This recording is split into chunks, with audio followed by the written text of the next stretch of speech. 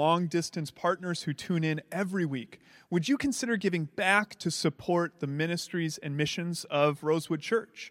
You can do so easily through our website, rosewoodchurch.org. And if you're listening and you're local to the West Michigan area, we would love to have you in person when the time is right for you. Again, I pray this blesses you and helps you grow in your love of Jesus Christ. Good morning and welcome to Rosewood Church. We're glad that you're here joining us online on this Christmas Day. My name is Howard Moats. I'm one of the ministers here at Rosewood Church. Today, Advent is over. That season of watching and waiting for the coming of Christ. And we celebrate this day the coming of Christ in the baby Jesus in a manger. Scripture puts it this way when it talks about the significance of the coming of Christ, is that we who have been walking in darkness have seen a great light. That's what we've been talking about in this Advent season, and we have already have 4 candles here lit to represent the 4 Sundays of Advent. The first one is the candle of hope. The second one, the candle of peace. The third, the candle of joy. And the fourth, the candle of love. Those are all the gifts of God to us in this season of Advent.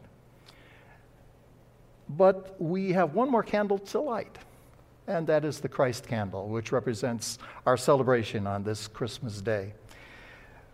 I'd like to read, first of all, an explanation of the coming of Christ from John chapter 1, the first 5 verses from the New Living Translation of the Bible. In the beginning, the Word already existed. The Word was with God, and the Word was God. He existed in the beginning with God. God created everything through Him, and nothing was created except through Him. The Word gave life to everything that was created, and His life brought light to everyone. The light shines in the darkness, and the darkness can never extinguish it. As we light the Christ candle, we rejoice in the promise of God that has been fulfilled in the coming of Jesus. And let us pray. Gracious Father, Heavenly King, as we celebrate your goodness to us, as we join the joy of this holy day, we give you thanks and praise for your presence in our midst.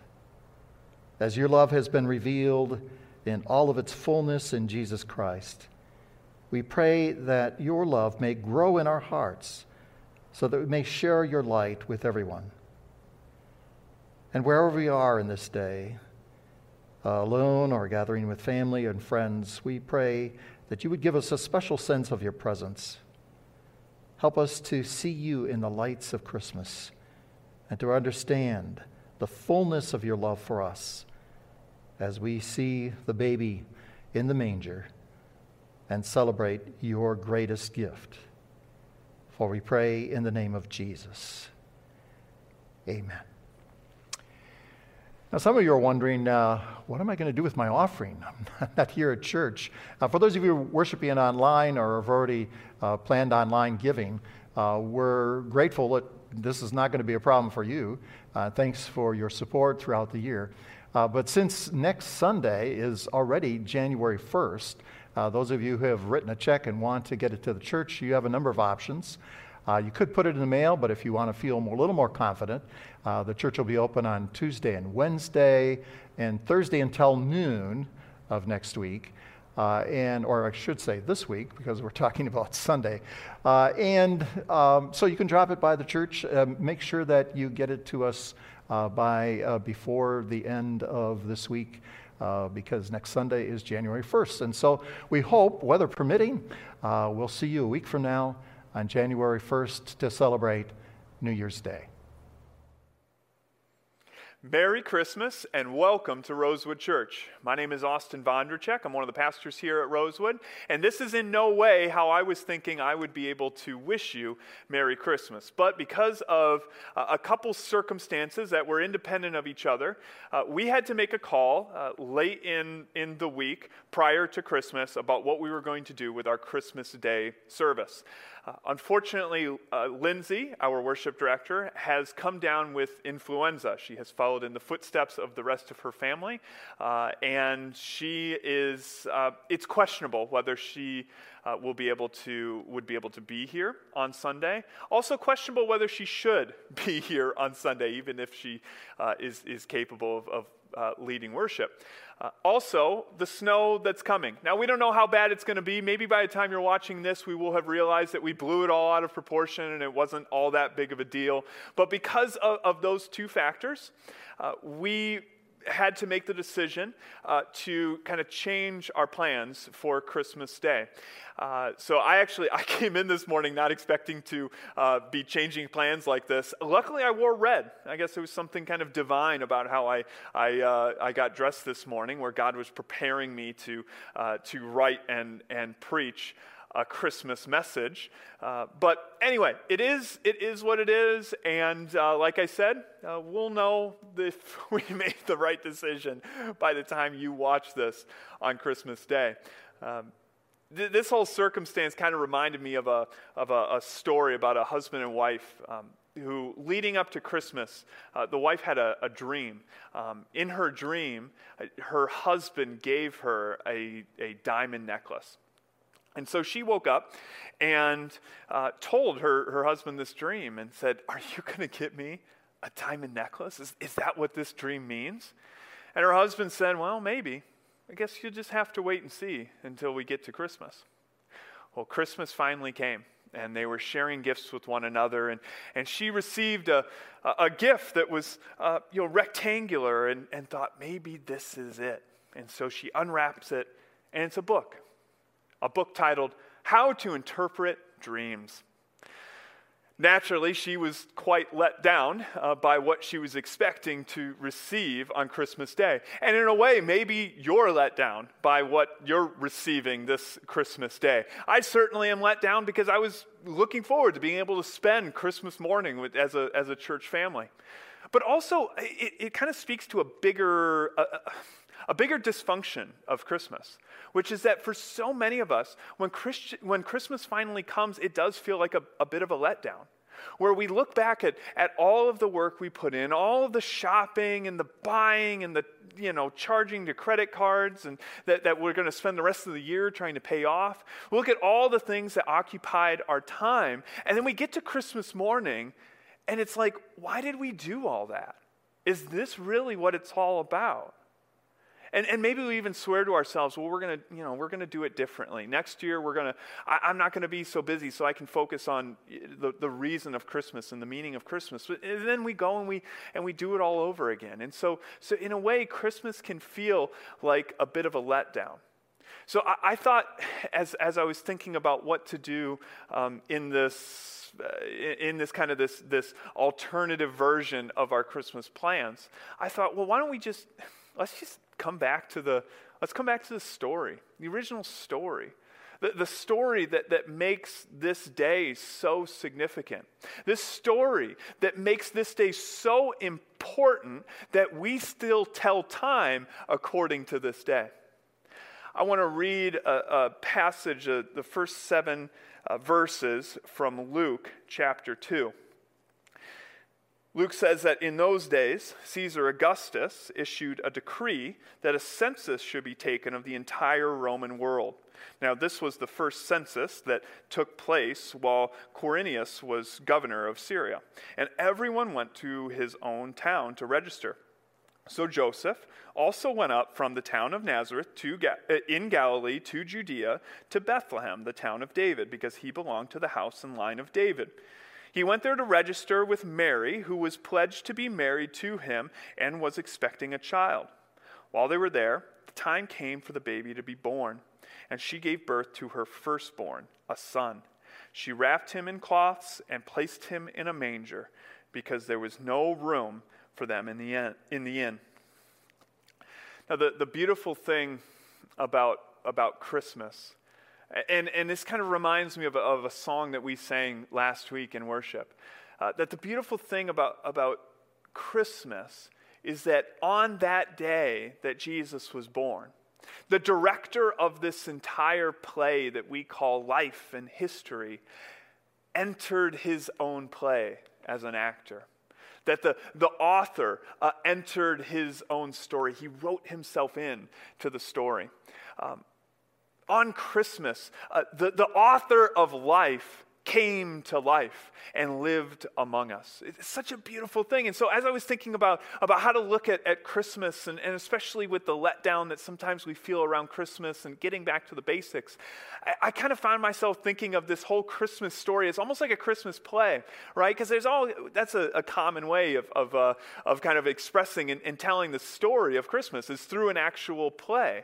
And I think you could make the argument that Scripture, all of Scripture, is one long, large play or one large story that is being directed, that's being written by many different authors and has so many different characters and settings and timelines, but it all comes together to one story.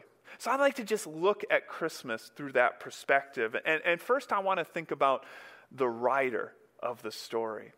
The writer of this story is Luke, and maybe it would be more appropriate to call him Dr. Luke, because Luke was a physician. And he opens his letter, or his Gospel of Luke, he opens by saying his intention. He says, look, I assembled all of this information in order to create an orderly, concise, true account of Jesus' life. Because Luke was not there. He wasn't walking with Jesus like Matthew, Mark, John were. He didn't have that kind of experience. But he went through this very orderly effort to write this biography of Jesus, to write this history of Jesus, to write the testimony, the gospel of Luke. And so he is the writer. And just as a play or a movie has a writer, that writer writes at the direction of the director. There is a director that oversees it all. And while a writer or writers do their parts to actually type or pen the narrative, the conversations, all of the parts that go into it, ultimately, it is by the direction of the director.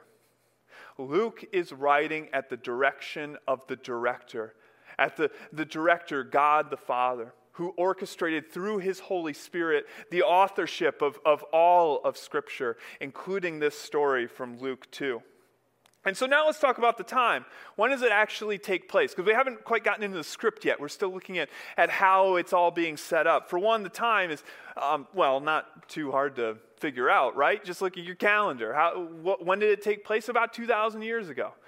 Is that exactly right? No, but we're pretty darn close. Close enough being 2,000 years out. And Paul says in Galatians, again, orchestrated or written by Paul, but directed by the director.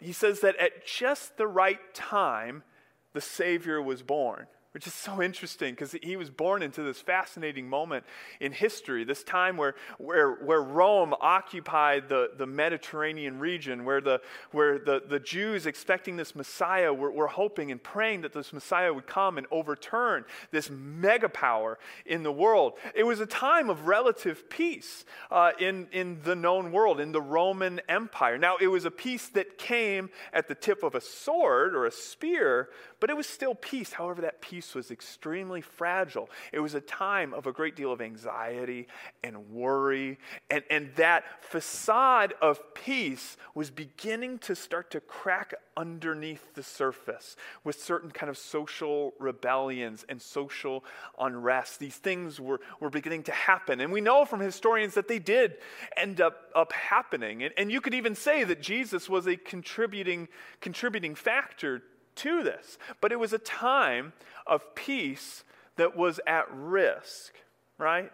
And I think in a lot of ways, I mean, as time changes, we find ourselves at times more being able to relate to different parts of Scripture. And I think certainly the kind of anxiety and worry that some people tell me about that they feel in the world nowadays, that there's a certain way where we can kind of connect to this story, connect to this time, a time that God said was just the right time to make a move and to introduce the main character. But before we get to the characters, let's talk about the set. If you were to create a set for the Christmas story, you'd probably build a stable, is my guess. Now here's how commentator R. Kent Hughes describes the stable. He says it was a leap down, as if the Son of God rose from his splendor, stood poised on the rim of the universe, and dove headlong, speeding through the stars over the Milky Way to Earth's galaxy, where he plunged into a huddle of animals. Nothing could be lower. God left his throne and was born as a child. It's how humble, and in the most humble of circumstances.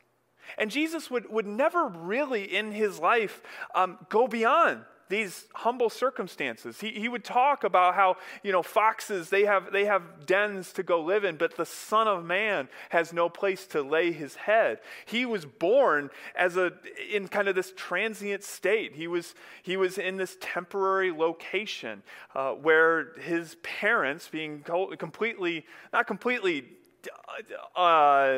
completely having no idea what was going on, but definitely feeling the worry and the anticipation of what was to come with a firstborn child. He's born into this. And the stable comes to represent kind of the posture that Christ would live. It would be humbled. It would be humble. It would be kind of out of the way. But he would go on to live a life that is a bit of a rags to riches. Not riches in terms of being rich and in the way that we often kind of tell a story of rags to riches, but one where he ascends from a manger, a food trough or an animal trough that he was in, to ultimately being seated at the right hand of God the Father, of being glorified in his death, resurrected on the third day, and ascended to be seated with God the Father. But for now, in the Christmas story, the setting isn't really heaven. The set is the stable. And so let's talk a little bit about these characters, right? I mean, there's one that we should know pretty well. Of course, it's Jesus. He was the king, and he would grow to eventually be, to hold salvation in his hand. Yet when he was born, at this moment in the story, Jesus, the only thing he can hold in his hand is the finger of his mother. This is a Savior who is born in such a lowly position that he can't even reach up and touch the heads of the cattle that are there eating around him in the stable. Jesus is born, and he is born humbly. The main character doesn't come in with a bang. He comes in just like anyone else. And of course, there's Mary and Joseph. I can remember when Leah and I had our first son, and just how terrifying, right, and exciting that was. Then we had our second. Our second was like, man, we can do this. Now we're having our third and fourth at the same time. We're kind of coming back to that original, like, oh no, kind of feelings. But here's Mary and Joseph. They're from what we can tell from Scripture, they're poor individuals. They don't have some of the luxuries and privileges that are afforded to other folks. And now here they are, not even in their comfort zone of their own home or their town or with their family necessarily. And here they are having a child. And also, let's not forget, just for good measure, let's remember Herod and Augustus, who are mentioned in this story from Luke 2. It's fascinating, the irony, especially around Herod, because Herod, as we've talked about leading up to Christmas this year, Herod was extremely threatened by a baby, right? Here is this guy who has so much, like reports to almost no one, and has, dominion and sovereignty over so many people. And here he is threatened by the announcement or the rumor that a king has been born. And you know what? Looking back, he had very good reason to be worried. You think about Caesar, you think about Herod. Yes, we would still know about them from the historical record, but I bet you wouldn't. They would just be characters from Rome, people that you might hear about on a history podcast, but that's it. The only reason that Herod still gets talked about, the only reason Caesar has a salad named after him, is because they happen to have the privilege of being alive during the time of Jesus. That's the only reason. If it wasn't for that, these guys would be cliff notes of world history that so many of us would hardly know. But now, we talk about them every Christmas, every year, as those who represent the ones who did not understand what God was doing, who lived in the dark and were not open to seeing the light. So that's kind of what we have going on in the world of this grand performance that God is putting on. This Showtime performance that God has directed that we call Christmas morning. And because of all of this, we also have to look at the main point or the main theme. These are the things that we have to remember so that we don't find ourselves being let down at Christmas, where our expectations are missed. This is the purpose of the plot. And actually, we get the purpose of the plot here in verse 11 of Luke chapter 2. He says, going on from where we left off, it says, today, this is the angel speaking to the shepherds specifically. They said, today in the town of David, a Savior has been born to you. He is Christ the Lord. A Savior, Christ the Lord. These three titles given to the Son of God, given to Jesus on this event, on this show, this event where Jesus was born that we still celebrate to this day over 2,000 years later, help us to remember the main point and the main theme of this whole thing. First, that Jesus is the Savior, that thanks to Jesus and his saving work, our sin is separated from us as far as the east is from the west. That thanks to his life, his perfect life and his perfect death and his resurrection, that liberation from sin is possible, and it all began on Christmas when a Savior was born. Also on that day, Christ was born. Christ meaning the anointed one, the Messiah. And Christ, being labeled the Christ, actually ties back to the faithfulness of God. Because for thousands of years, God was saying that he would step in, that this Messiah would come to liberate his people, to do away with sin. And so on Christmas, we see that Jesus came in his presence, that he will come again in his power, but he does so as Christ, the anointed one, the Messiah. And lastly, of course, that Jesus is Lord. He's a director. He is orchestrating all things for the good of those who love him. Christmas is a special event in which we see Christ as Lord, as sovereign, as one who came into this world unknown, but eventually would become unforgettable. And even the things and the places and the people around him would become unforgettable. In the case of Herod, notorious, right? But Jesus is Lord, and we see that on Christmas morning. And Christmas absolutely can become a letdown when we let the subpoints or the subplots or the sub-themes of this bigger story that we see in Scripture, when we let those subpoints take over. All the presents, all the Christmas parties, all these additional expectations that gets heaped on to Christmas. where we end up missing the main thing. I think one of the best remedies for this is to just be constantly reminded of the story that you probably already know. But we have to keep echoing it together as a congregation, reminding one another that Jesus is born, that Jesus still lives with us through the Spirit, and that we are his church by that Spirit. And so as you go and as you do what you do for Christmas and everything that goes around it, there's no way to escape all of the busyness and the expectations. And I'm not saying you have to check out of all of those things. But don't let them become a letdown when you come to Christmas and realize that the main thing has been forgotten. Because you have not been forgotten. At just the right time, Jesus was born. Please pray with me.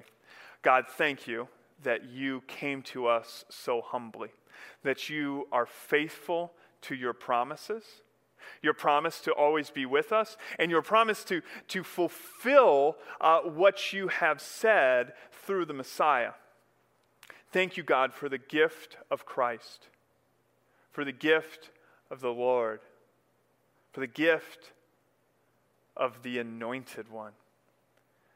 Jesus, what a pleasure it is to serve you in the times that are good and the times that are bad. And God, help us to hold true to the promises in your life.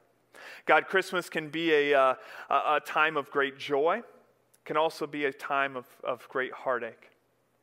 But God, regardless of how we approach Christmas morning this year, we pray, Jesus, that we would, through your help, through your Spirit, be able to keep the main thing the main thing. In Jesus, it's in your name that we pray. Amen. Merry Christmas, everybody. See you next year.